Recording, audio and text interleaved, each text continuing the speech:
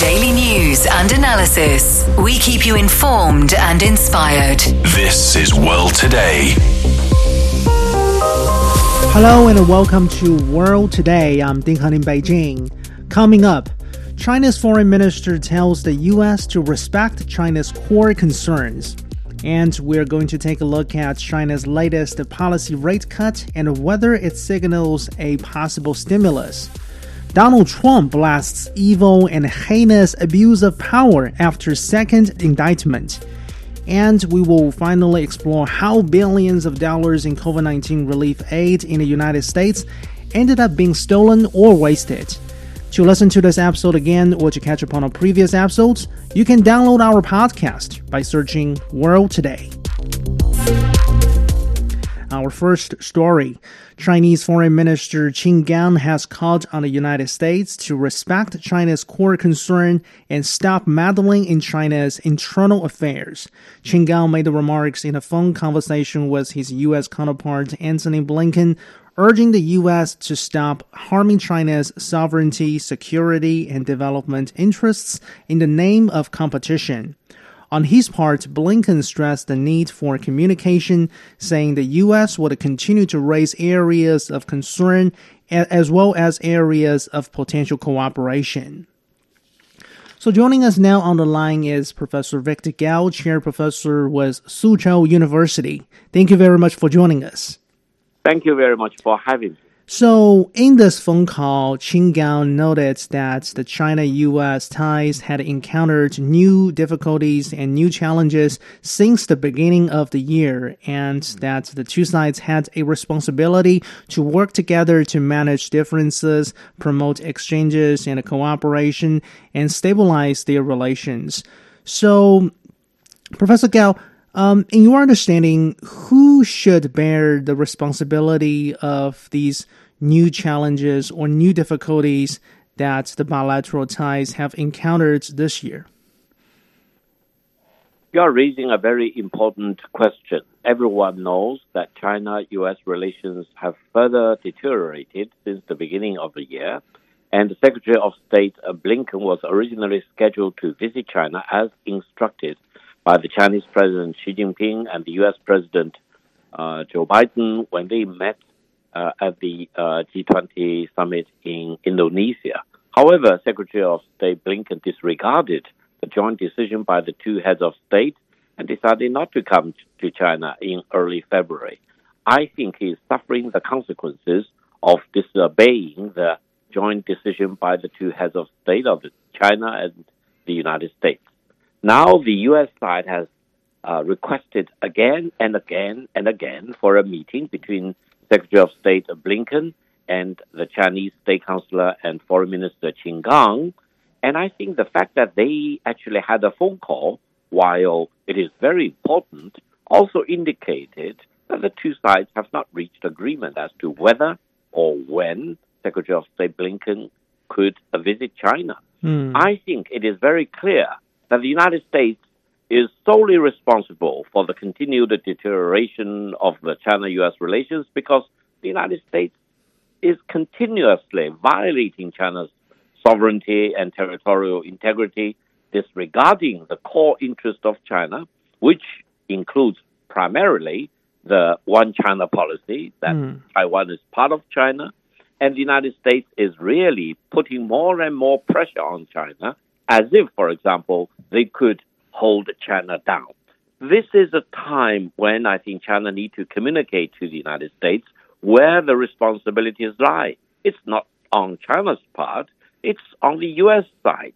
And if they cannot realize that they are solely responsible for the continued deterioration of China-U.S.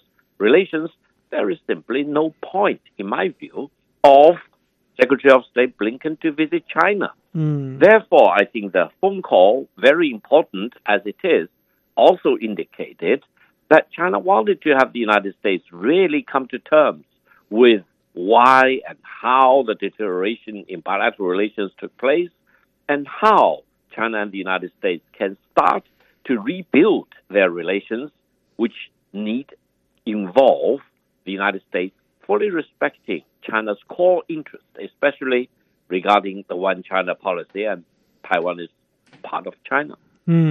So apart from this Taiwan question, Professor Gao, why do you think, from China's perspective, the United States has attempted to harm China's security, national sovereignty, and development interests in the name of competition? That's the words from Foreign Minister Qin Gang. Any specific examples in this regard?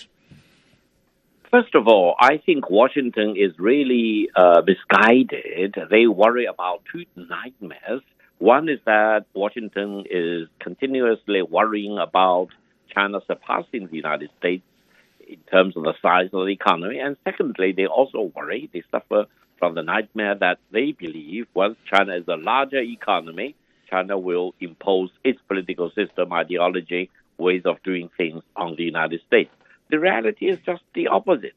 I think China's continuous development is a megatrend. No one can stop that. No one can really bring this whole process to an end.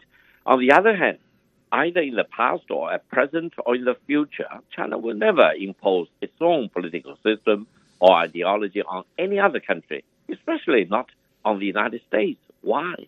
Because China wants to treat every country in the world as an equal. China wants to promote win-win cooperation rather than try to put itself on top of any other country.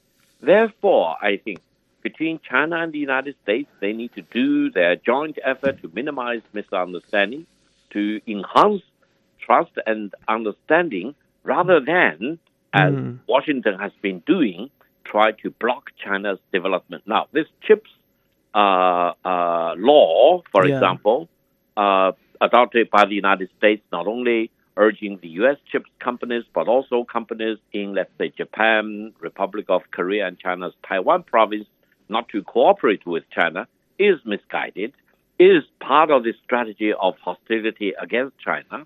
But realistically speaking, this strategy will not work. It will only promote China to spend more and do more effort in achieving independence and self-reliance in semiconductor businesses. So according to the readout of this particular phone call from the U.S. side, we understand, according to this readout from the U.S. side, Blinken not only discussed the importance of maintaining open lines of communication to avoid miscalculation and conflict, but Blinken has also said that the U.S. would continue to raise areas of concern and areas of cooperation with China. What do you read from here? What do you think this tells us about, say, the Biden administration's current mindset about China? I think the readout actually has several implications. One, the United States does want to have a face-to-face meeting between Secretary of State Blinken and the Chinese State Councilor and Foreign Minister Qin Gang. They are almost desperate for such a face-to-face meeting. Secondly, they still do not define the real nature of the problem. China also wants to have such meetings. The more the meetings, the better. However, we need to decide from the very beginning, what's the purpose of such meetings? Do these meetings enhance mutual understanding and minimize or remove misunderstandings between the two countries? Or does the United States want to use such meetings to put more pressure on China and to refuse to acknowledge their own responsibilities for the deterioration of China-U.S. relations? Now, on the other hand, the U.S. has called China-U.S. relations as cooperation, competition, and rivalry, for example. From the Chinese perspective, State Councilor and Foreign Minister Qin Gang said on many occasions that the competition as used by the United States actually means very vicious competition. It's not fair competition. For example, how can anyone agree with the United States when they want to use extreme measures to block cooperation between U.S. companies, Japanese companies, Korean companies, and China's Taiwanese companies, for example, from working with China in semiconductor chips? China, after all, is the biggest importer of lots of chips from the United States and these countries and regions in Taiwan. So I think we need to really figure out who is really responsible for the deterioration of the relations between China and the United States. And the United States also need to come to terms with the fact that they need to deal with China on equal terms. They cannot expect to impose its view on China. They cannot expect that China will need to agree to a meeting with Secretary of State Blinken whenever they want, and they can walk away from a planned and scheduled meeting as agreed to between the two heads of states of China and the United States, and they cannot play China-U.S. relations as if it's a kindergarten game. Mm-hmm. They can be spoiled and they can do whatever they want if it suits their purposes. No, in dealing with China, demonstrate your sincerity, your earnestness, and your commitment to work with China to minimize misunderstanding and to maximize mutual understanding to overcome the problems, whatever they are, in China-U.S. relations. Okay, so the final question before we let you go, Professor Gao, this question is pretty much related to something you alluded to earlier. Why do you think the Biden administration has been trying to promote this particular narrative most recently that Washington has been trying hard to seek dialogue with Beijing, but Beijing has refused to talk to Washington? Why do you think they are trying to promote this narrative? First of all, this narrative is highly misleading and very much miscalculated. First of all, I think China wants to talk with the United States. China wants to have more senior meetings with the United States. But the starting point for such meetings between China and the United States, including meetings between Secretary of State Blinken and his counterpart in China, State Councilor and Foreign Minister Qin Gang, should be that such meetings should work to minimize misunderstanding, promote understanding, enhance mutual trust, rather than allowing the United States to use such meetings as an occasion to blackmail China, to push China to the corner, to impose their version of the situation on China, and not to treat China on equal terms, etc. If they want to do that, I personally hope there will be no such meeting, because such meetings, if they take place, do not serve any purpose. Therefore, the United States need to really come to terms with a very important starting point. That is, why do you want to have such meeting? We do need to meet, and we do need to minimize misunderstanding and prevent any miscalculation, of course.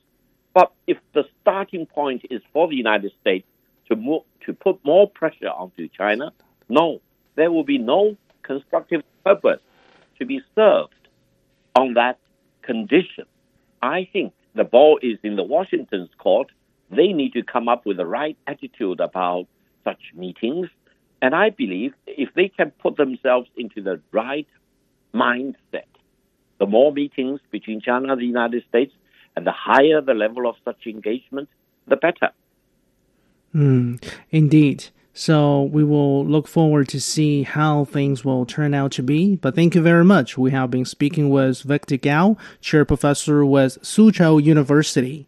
You're listening to World Today. Stay with us. From Liangjiahe, a village on the barren Loess Plateau in northwest China, to Zhongnanhai, the center of China's top leadership in Beijing, Xi Jinping has served in various posts at different levels of the government across China, starting in his early years as a junior village official to governing as China's top leader. What's he like as an individual and as a leader? How have his work experiences from earlier decades been influencing his leadership as the national leader? What are some of the core principles that have guided his decisions and actions? I consider myself a relatively hard-working person. I know very well that people's biggest concerns are education, employment, income. We can't pursue development through destructive methods, depleting the legacies from our ancestors while exhausting the options for our future generations. The Stories of Xi Jinping podcast series shares the life and work experiences of Xi Jinping and explores the formation of his governing principles, philosophy, beliefs, among others. Getting to know Xi's thoughts on national governance and how his leadership took shape may help you better understand China's path, governance, and principles. You can follow the Stories of Xi Jinping podcast series on all major podcast platforms.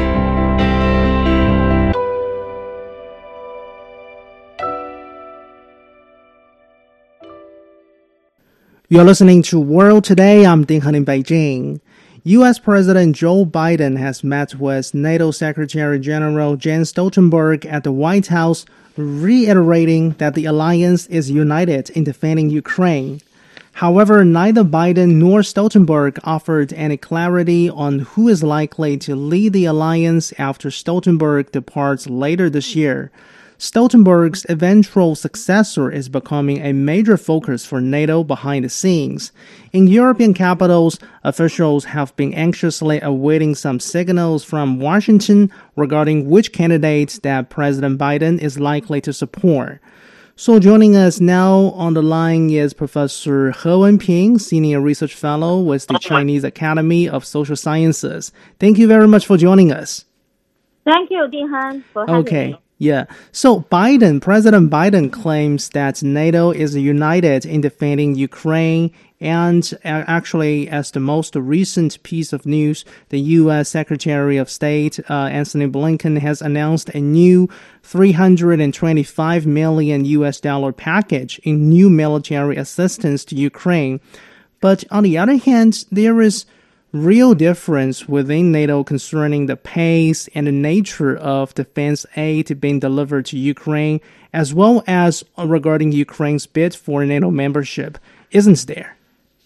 Yes. On the surface, both the United States and also those NATO, they want to show to the world that they are united as one when they are facing this Ukraine crisis. Actually, when you look in the deeper to see all those things going on, actually you couldn't get this kind of point saying they are united as one. Different voice and the different those attitudes. Some give a very warm lip service, and then some make things in real. United States pushed very hard, and now in terms of all those weapons has been supplied. Sent to the Ukraine. Of course, the United States is leading the way, and then followed by the United Kingdom, so on and so forth.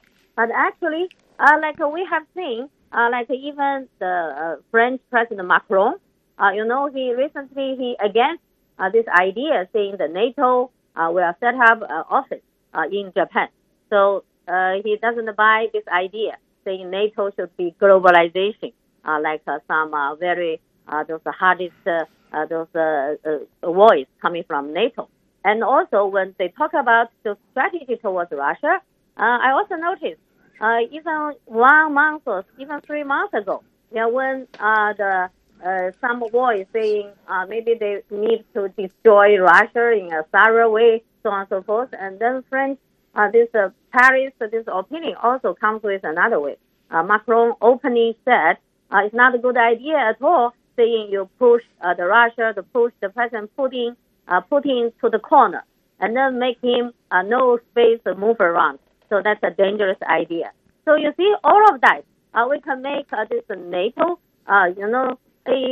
even within the NATO itself, it's not that tightly share the same opinion, share the same strategy. Now with the NATO Secretary General, Stoltenberg, now is about to leave. Yes. And then because this Secretary General is very, symbolic and very toughest guy. And he has been leading this way about NATO, trying to expand NATO as quickly as possible, and also a very tough way to deal with Russia. But now with him, this guy, toughest guy, about to leave. Now there's no clear picture yet. Who are going to be replace him? And then there's coming up a new Secretary General will be as tough as him, or come up with another idea. So those things remain not clear at all. So regarding the next candidate for NATO chief, currently two possible contenders are mentioned most often in diplomatic circles. One is the Danish Prime Minister Mette Frederiksen, and another is the British Defense Secretary Ben Wallace. Of course, regarding the respective prospects of these two politicians taking over the position from Stoltenberg, they face different level of difficulties, I guess, and they have their different conditions. But generally speaking, when we talk about, say, choosing a NATO Secretary General, why do you think the opinion from the United States matter? And why do you think President Biden is yet to endorse any candidate at this point? Oh, I think from the White House opinion, of course they want to choose one similar like Stoltenberg.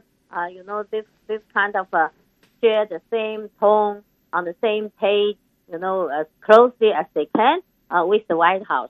Of course, otherwise, the United States cannot be saying now they are playing the leading role. Americans leading this leadership role now totally coming back.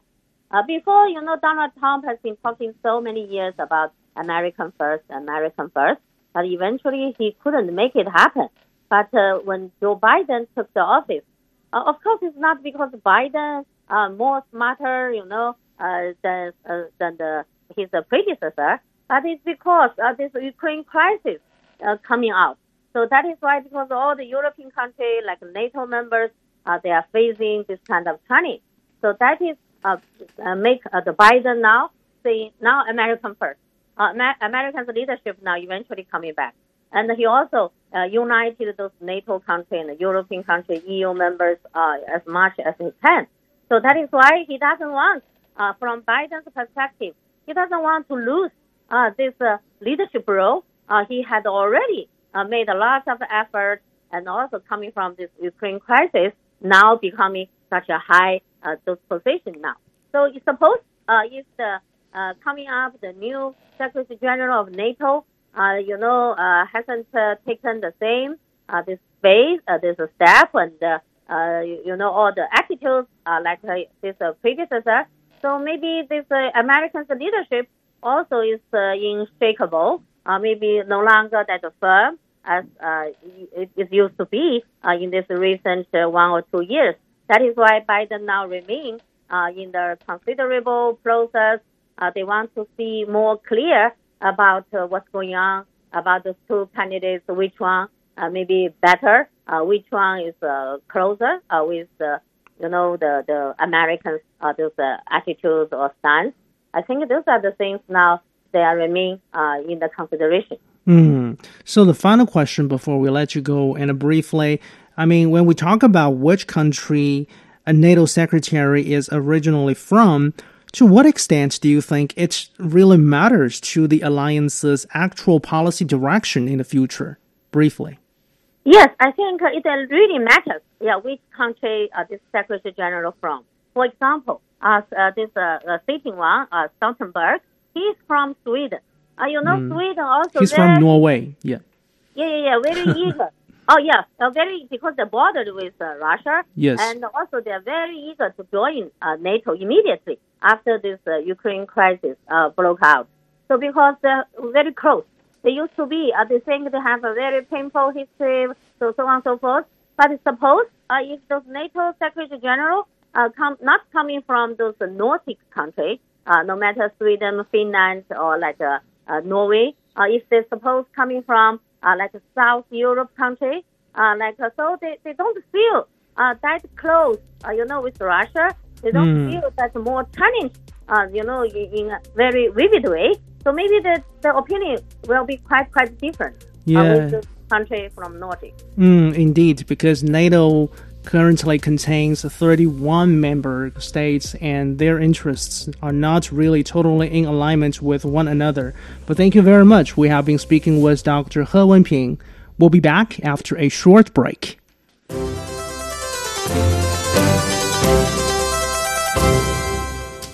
I am Dan Wang. Chief Economist of Hang Seng Bank, China. The World Today is a real fun program. You will hear interesting people discussing global trend, economic event, what's happening in and outside of China. So, friends around the world, hope you can join us. You're listening to World Today. I'm Ding Han in Beijing. China's central bank has cut a short-term rate to boost market expectations. The People's Bank of China lowered the 7-day reverse repo rate to 1.9%, down from the previous 2%. This move is the first of its kind in some 10 months. The central bank says the cut aims to keep liquidity ample in the banking system. Reverse repo rate, for your information, is the rate at which a country's central bank borrows money from commercial lenders within the country. It is a monetary policy instrument that can be used to control money supply. So for more, my colleague Zhao Yang spoke with Dr. Zhou Mi from the Chinese Academy of International Trade and Economic Cooperation. So, Dr. Zhou, thank you for your time. First, how do you think the recent credit rate cut has acted as a cushion for the LPR decrease? And can it actually further lower the financing costs for enterprises? Yeah, I believe that they really will reduce the cost of the enterprises when they are going to borrow some money from the banks. Actually, the IPR is not only our kind of things happened between the borrowers and the lenders. It will reflect the trend about the cost of the financial borrowings, not only from the banks, but also in the different kind of financial products, like the operation in the business environment. They also depend on the IPR to decide their return rates and the profits.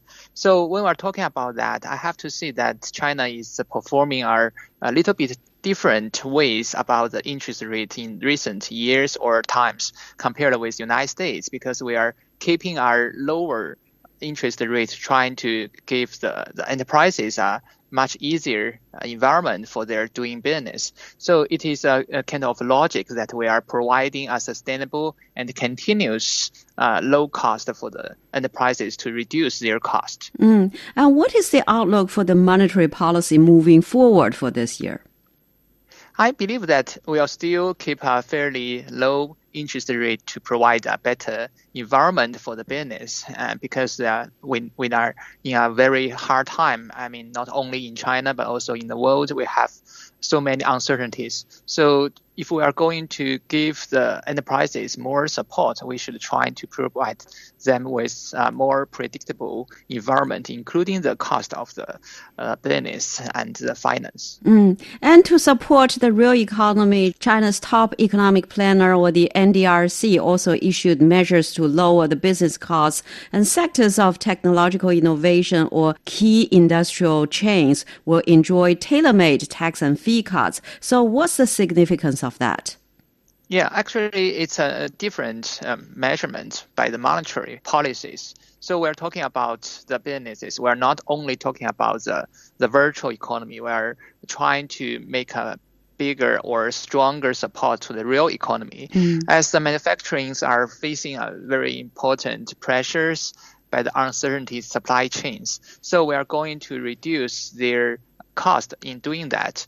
For the tax, I think it's a kind of very important income for the government. But when we're trying to decide how much we will take from the increase of the industries, we are trying to leave them more rooms for the enterprises. After they are getting bigger, they are stronger. I think that the taxes can be collected to support many other usage, like the public usage of different resources. So nowadays, we are trying to support the enterprises because there are many, stop or the breakout of the supply chains, which has put many enterprises under very big strength supply of the resources. And the small and medium-sized enterprises, or SMEs, is quite important for China's economy. So what are their main challenges right now? And for SMEs, the top economic planner said financial services will become more inclusive and accessible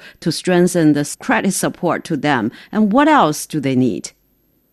Actually, I agree that SMEs are very important, not only to bring more jobs, to provide the employment, the taxes, the import and export. They are main innovation centers for China and for many other countries because they are trying to explore more rooms in this regard.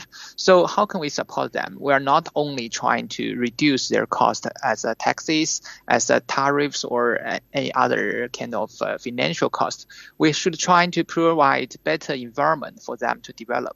Actually, one of the ways is trying to provide platforms to collect the ability, the strength of the SMEs, trying to provide them with better connections to the main market in the world. So by this kind of collective cooperation, I believe that SMEs are becoming better and stronger in the competition in the world with their partners from other countries. And the government will also improve the construction of national logistics hubs to build a modern logistics system. So how will that help the economy, do you think?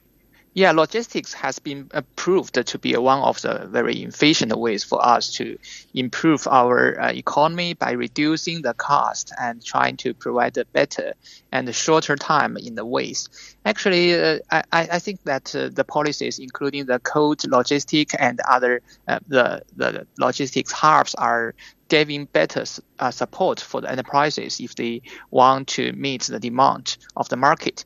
Actually, nowadays we see that Chinese cities are developing in different dimensions, and one of them, they're not trying to become the bigger and bigger cities. Well, in the clusters of the different cities, or we call it the city circles. So trying to provide a better support to meet the diversified and improvement of this market, we should try to change the logistic behaviors. Actually, I think that the market is doing that by improving the efficiency to meet the demand in the shortened time and also guarantee the supply of the very fresh things like the fruits from the south to the north in this summer. And as we say that the foreign trade is quite an important pillar for China's economy, and China's imports and exports expanded by 4.7% in the first 5 months of this year. So, Dr. Zhou, what do you think about China's export resilience for the rest of the year? Yeah, I have to say that 4.7% is not a very big number compared with the performance that we had in the past years, but it's still very not easy to get because the world is under such a big pressure and uncertainty. So for China's export, I think that there are at least the two ways we have to observe this fact. The first one is that how about the demand? How about the market in other countries?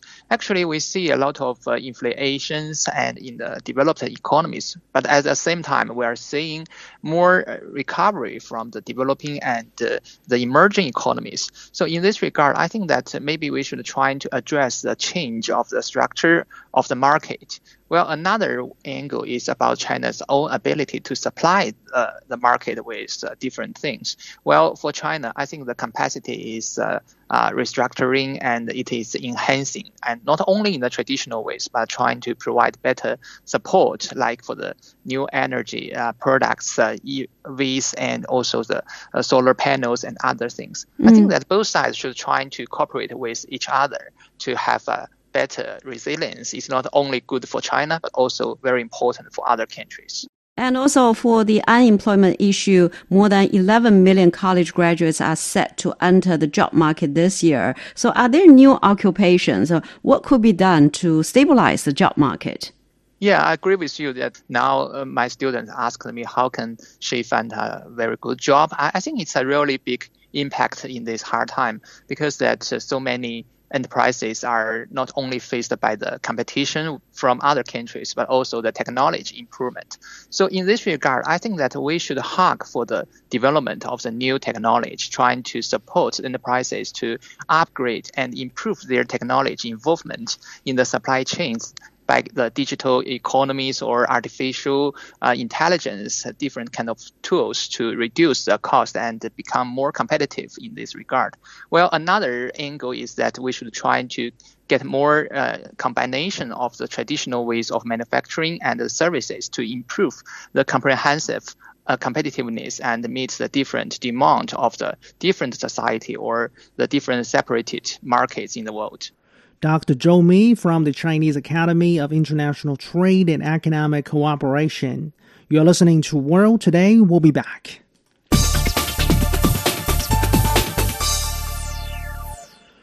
Former U.S. President Donald Trump has blasted, quote, the most evil and heinous abuse of power, unquote, after pleading not guilty to federal charges in a Miami courthouse.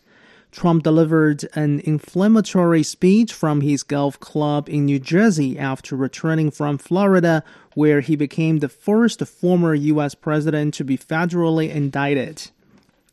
Trump has also lashed out at the Biden administration, accusing it of a politically motivated pursuit. Trump has faced the most serious criminal charges related to national security that the federal prosecutors can bring, including the willful retention of classified documents at his Mar-a-Lago resort after leaving office. So joining us now on the line is Joseph Gregory Mahoney, professor of politics and international relations with East China Normal University. Thank you very much for joining us.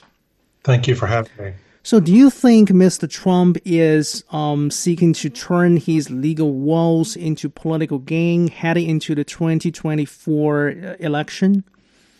I suspect he has at least three strategies. First, he's clearly capitalizing on this financially and politically, using it to rally his supporters and raise more money for his campaign. Second, he's doing something that famous people sometimes do in highly publicized cases, and that is trying to poison potential jurors with his message that this is politically motivated to make it impossible to seat an impartial jury or to ensure at least one juror will vote against convicting him. And third, he's continuing his narrative of being a victim of the system, which many of his supporters believe to be true and believe him to be their champion against what they view as political elites like Biden, who they believe act without impunity, or even the so-called deep state and so on. Now, each of these three strategies offers possible political gains.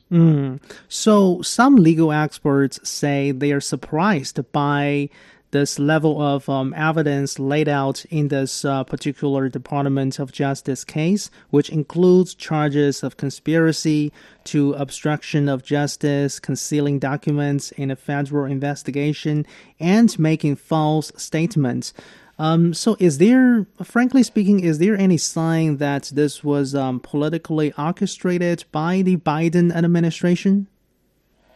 It's clear that the level of details provided in the indictment, which is uncommon, and all the more so in cases involving national security, aims to counter impressions that this is politically motivated and to instead portray this as an impartial and apolitical matter of law necessary for safeguarding the country.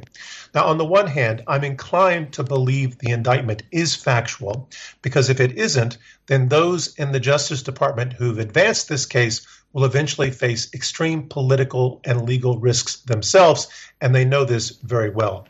On the other hand, every aspect of this case, including the alleged crimes, even if true, are political. And keep in mind, this involves perhaps the most polarizing political figure in American history, who's already been impeached twice, who's currently facing other potential charges, who's recently lost a sexual harassment suit, and who's still his party's frontrunner despite having lost the last election, despite being responsible in part for the attack on the Capitol, and despite winning originally without winning the popular vote. In sum, it's impossible to change many of his supporters' minds.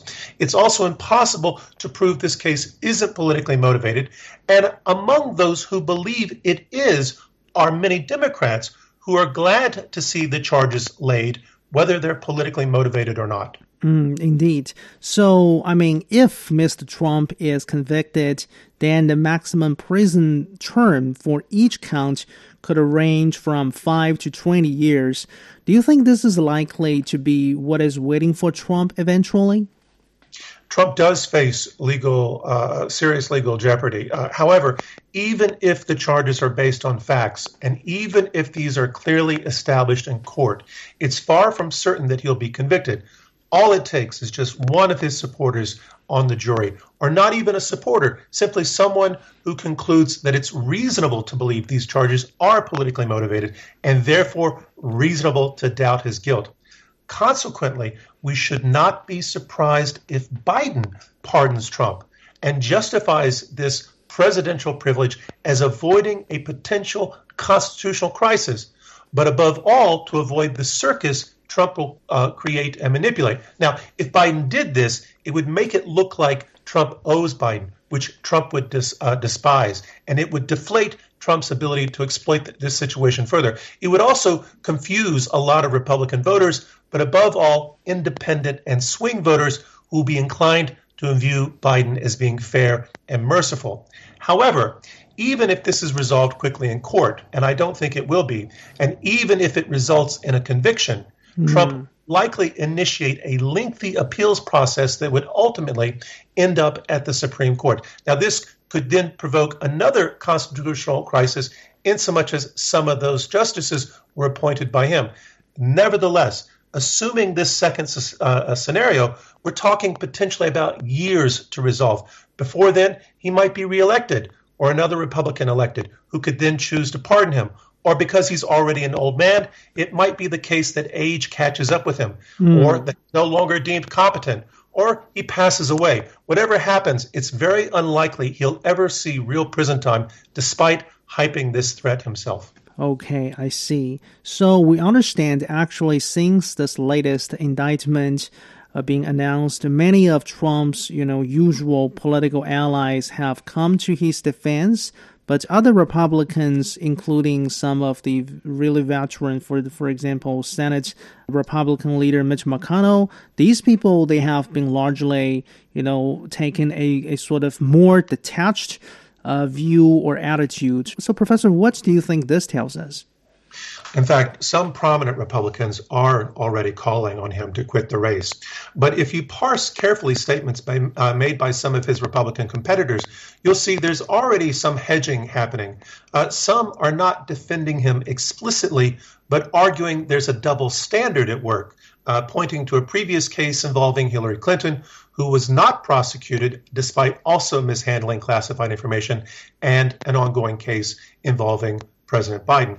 Now, these three cases, however, are very different. Biden is a sitting president and he has privileges. Clinton was investigated, but it was determined that her actions did not rise to willful intent.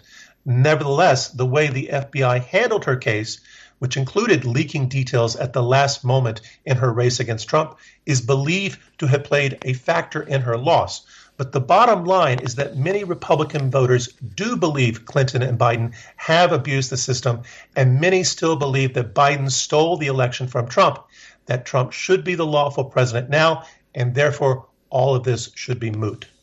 Okay. Thank you as always. That was Dr. Joseph Gregory Mahoney, Professor of Politics and International Relations with East China Normal University. You are listening to World Today. Stay with us. Hello everyone, this is Zoon Ahmed Khan, journalist from Pakistan, currently based in Tsinghua University. World Today is an excellent initiative to discuss current affairs by including experts from across the globe. I've always enjoyed our thought-provoking discussions and wish the team even more success and impact in the future.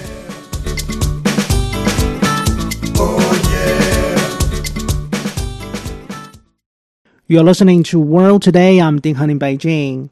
In the U.S., an Associated Press analysis has found that fraudsters have potentially stolen more than $280 billion in federal COVID-19 relief aid over the past 3 years.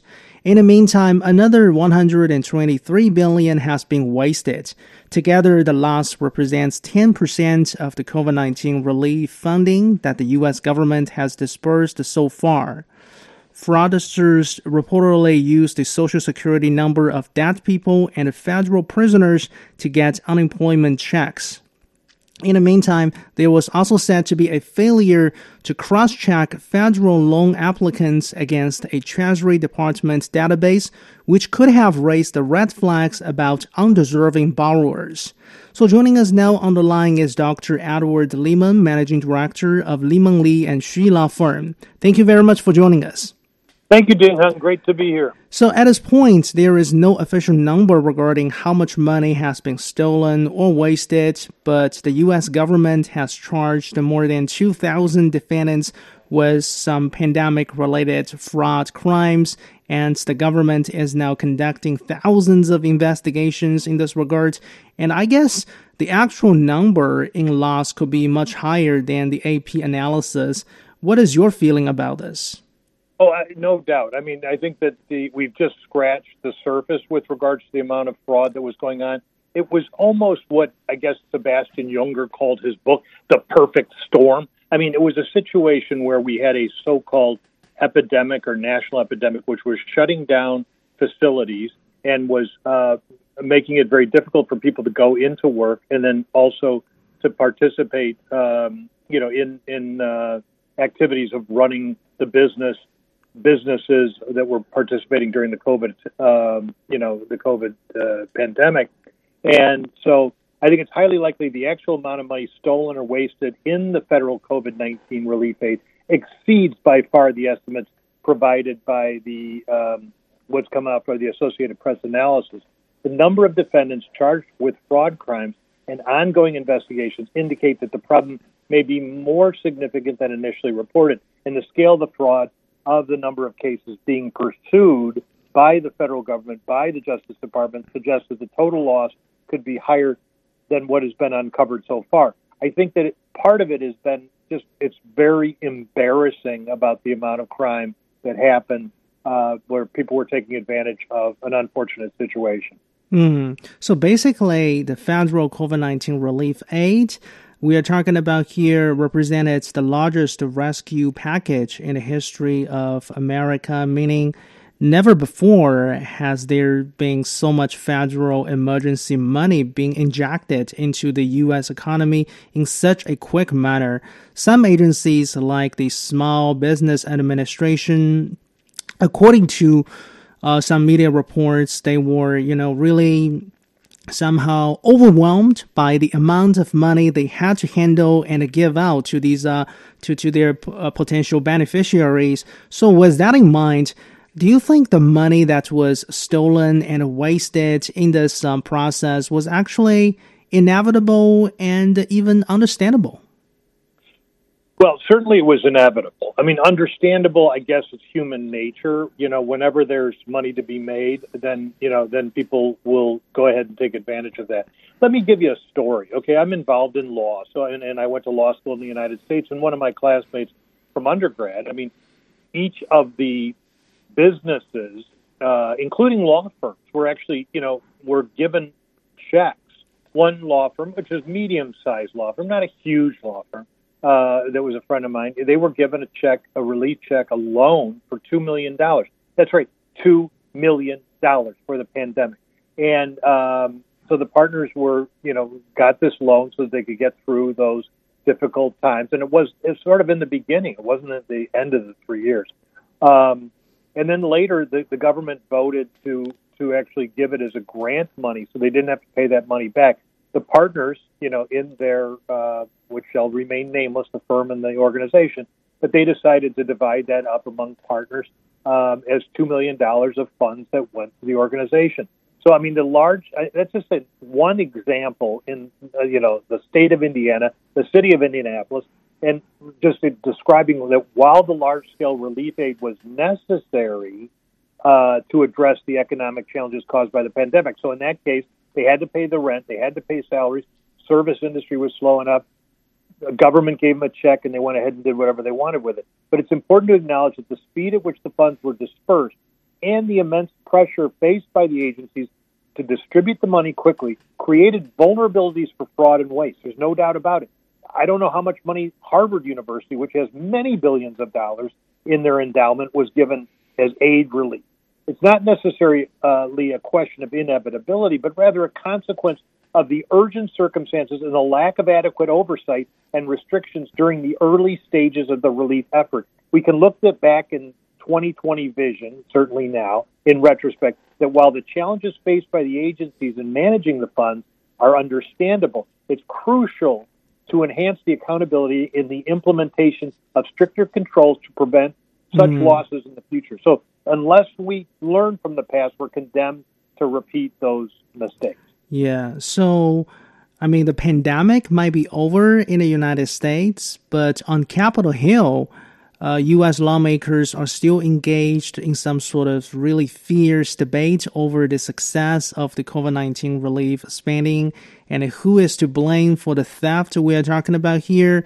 Republicans basically argue too much government money was the breeding ground for fraud, waste, and even inflation, while Democrats have countered that, all these financial muscle from the government have saved the lives, businesses, and jobs. What is your thought on this?